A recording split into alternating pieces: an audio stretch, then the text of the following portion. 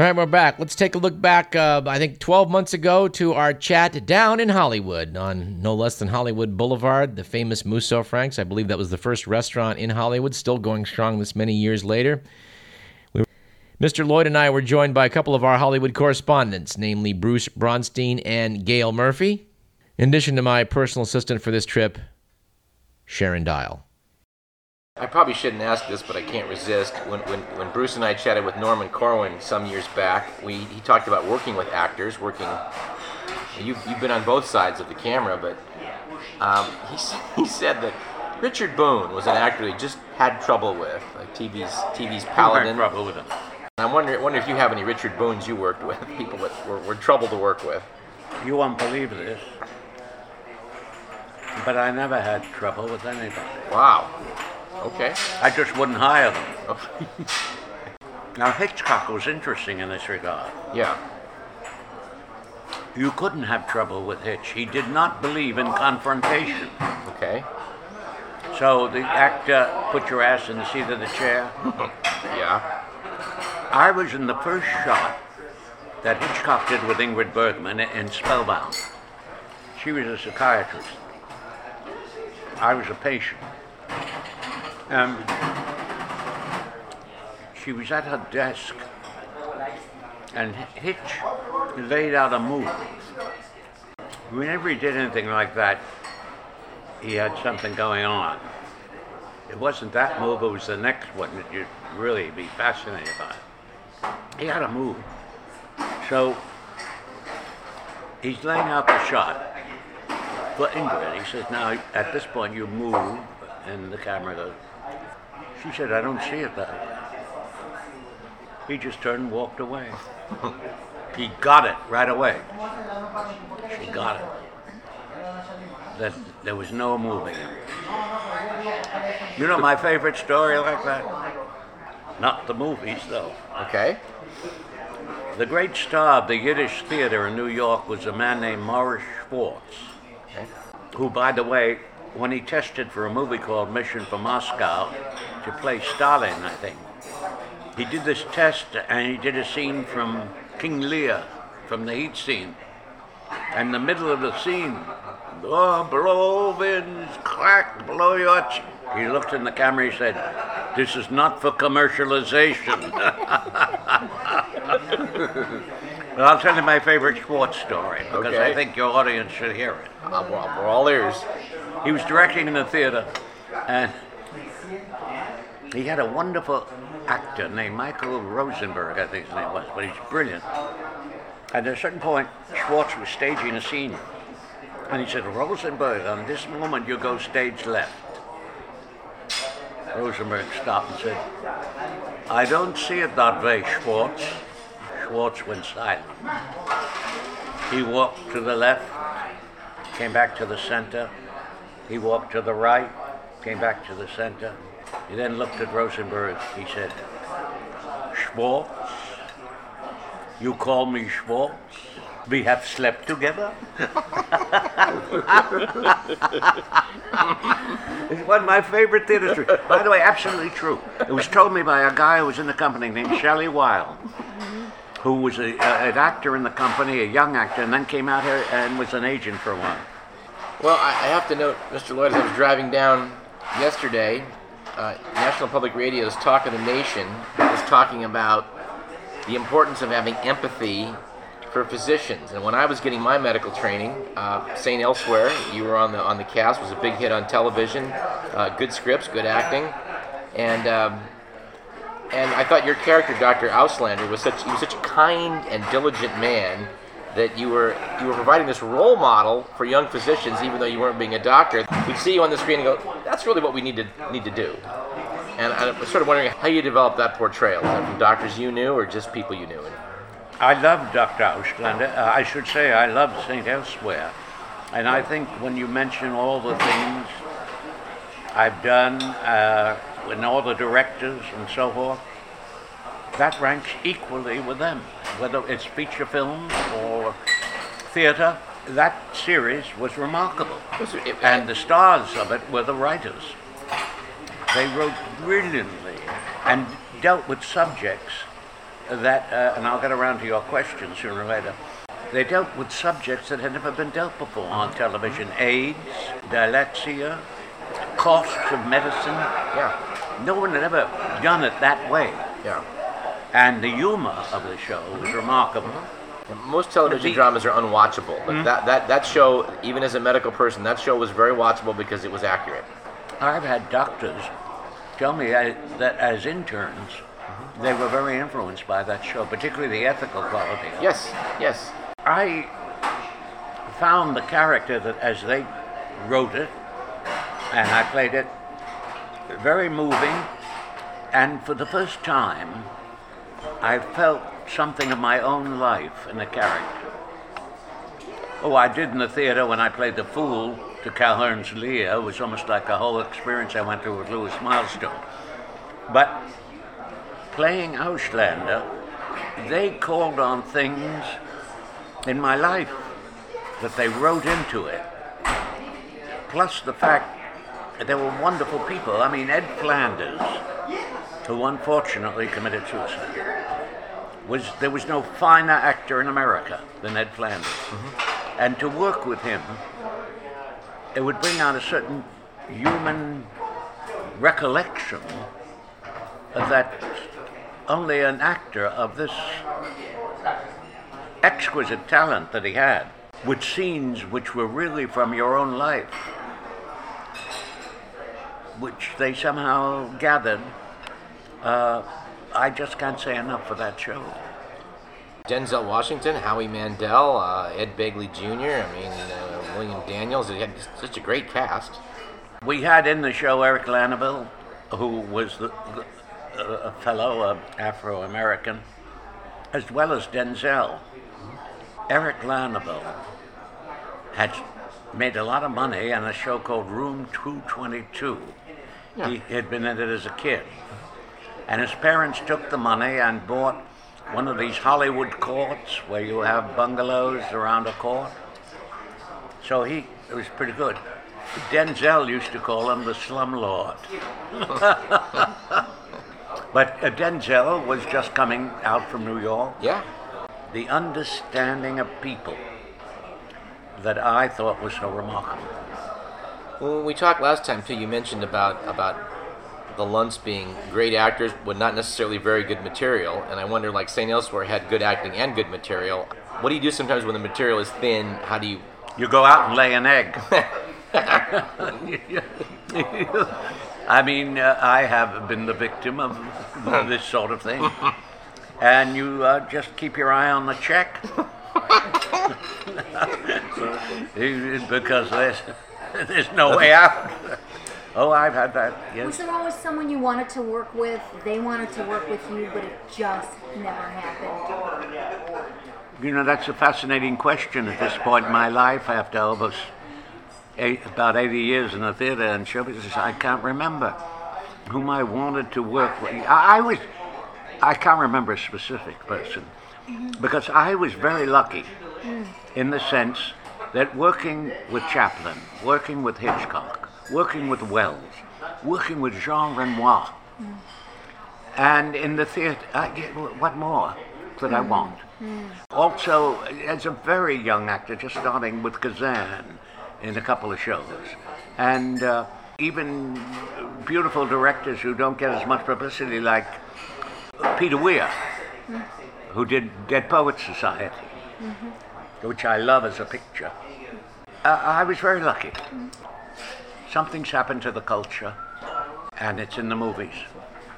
There's a negativism. Can I take this? There used to be, when I was a young actor in the 30s, positive thing. It was the Great Depression. But we all felt we can make it better. We can improve. We can arrive at the other end in a very positive way. And I don't think that exists today. Now, a lot of things have happened in the world that have affected that. I mean, you have the constant presence of the bomb, and you don't know some guy's going to get hold of that thing and let it go. We live with that anxiety, particularly if you have children or grandchildren. What world are they going into? That is reflected in the movies. I see notices for certain shows. I haven't been to see the New York Theater, but I'm sure there are exciting things there that I don't know about. You know, Bernard Shaw wrote a book years ago, A Modern Socialist Viewpoint about something or other. And Cushing says the modern homosexual's viewpoint about something. That is a play that received interesting but not totally favorable notice. It's too long and... Well, I got a couple final questions. Yeah. You've had a chance to play these saintly figures, Dr. Aufsteiner and Terrible Villains, the character in The Saboteur. Do you like one more than the other, playing the good guy or the bad guy, or are they equally fun? No, as long as the part's good enough, I don't mind. I don't mind playing. I played the Fool in Lear, which is one of the great Shakespearean creations. I mean, I played Johnny Appleseed in New York on the stage. It's beautiful. So I've been lucky. Is there something in the pipeline for you? Now, Or are you retired?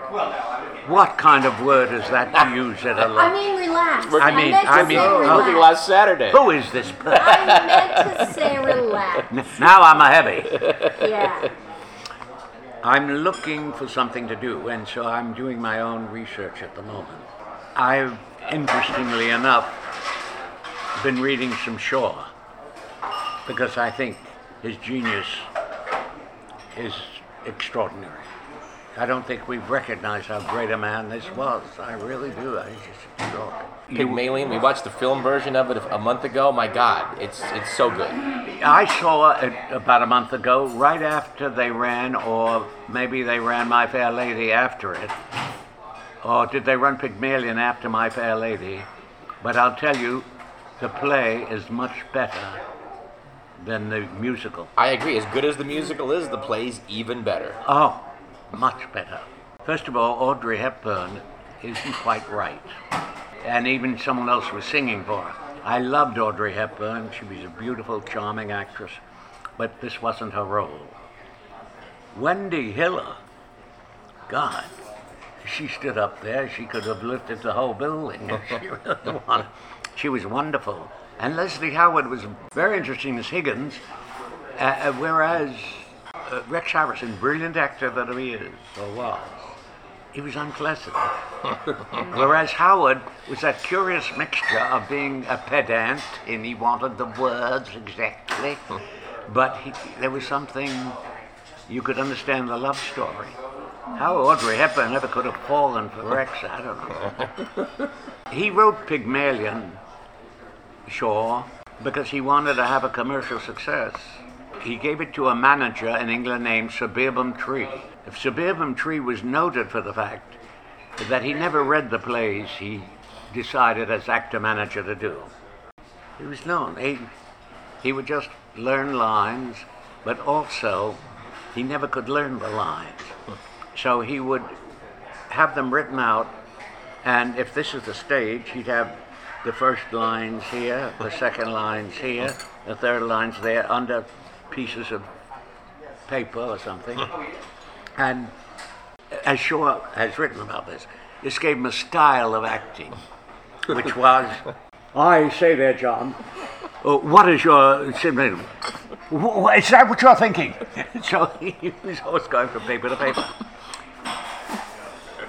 When they had the first reading of Pygmalion, Mrs. Patrick Campbell, who played the part, when the scene comes where she throws the shoes at him, at the reading, she took her shoe off and threw it at him, and Beerbohm Tree said, I say, have I offended you? He hadn't read the script.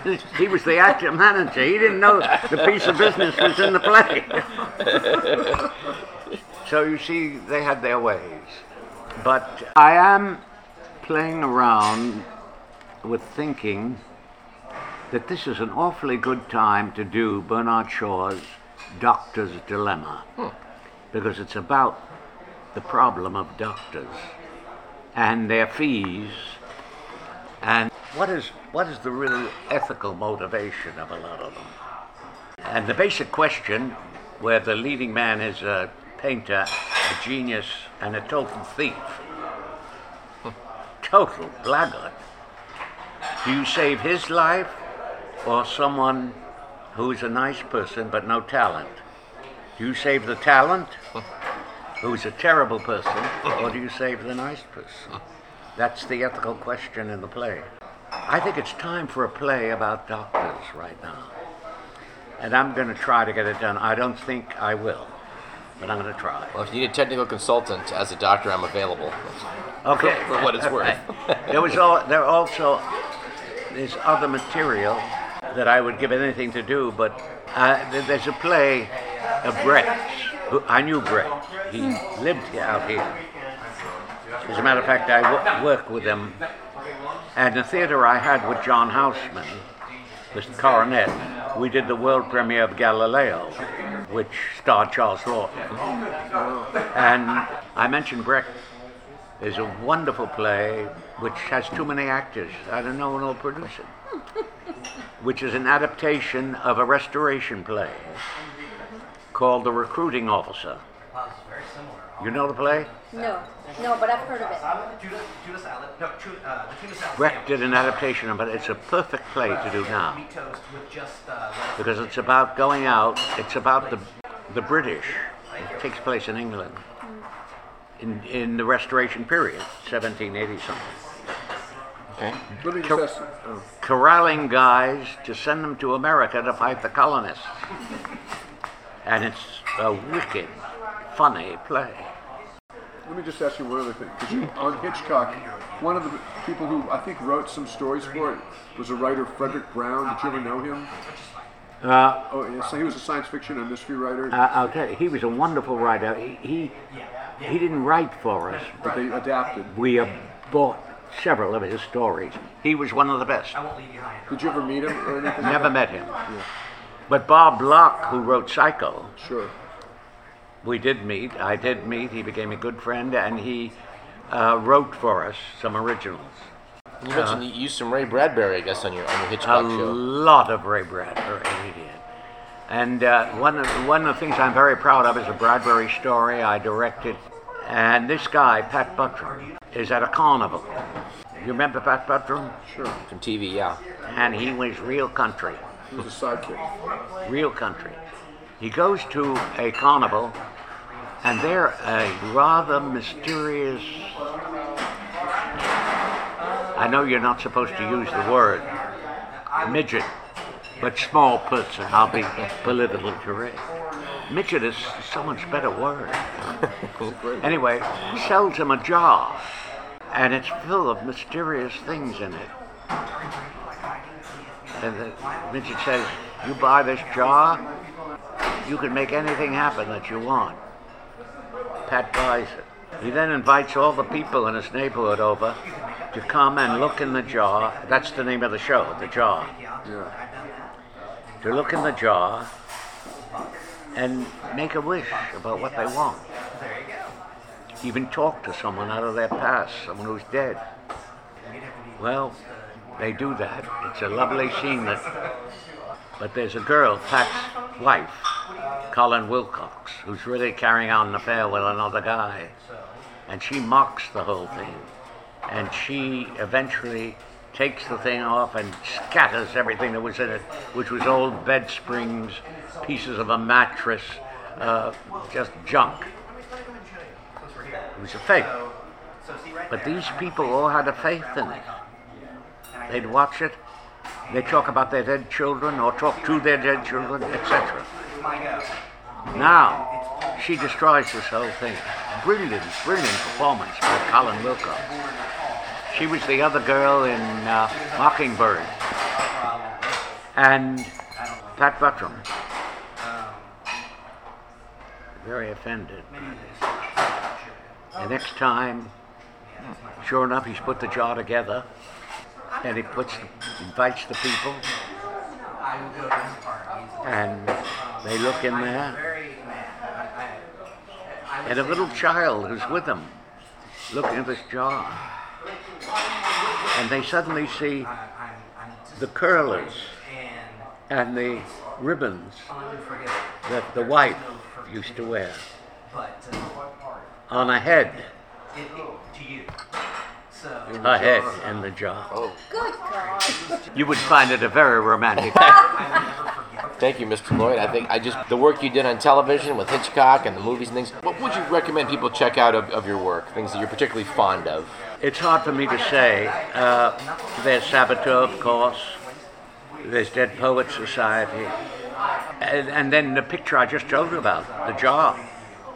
There are some people think it's very unique in the history of television. The whole Hitchcock series, I must have done well over 250 shows. I cannot say any one thing. For example, in the theater with Orson, I'd had this great success in Julius Caesar playing Cinna the Poet. And no one will ever see that. But I was delighted with what that was. So I was in a play out here years ago, Valpone, in which I played Mosca. I loved doing that, but no one else here. We're transitory figures. Admit it, folks, you don't get to hear stuff like this on just any old radio program. That's another reason, by the way, you should contribute if you've not yet done so to this station. You can go on the web, dial up fundraiser.kdvs.org and make a contribution. Like I said, if you hadn't done so already, doggone it, you need to. I'm Douglas Everett. You're listening to Radio Parallax. We got plenty more in segment 3. Don't go away.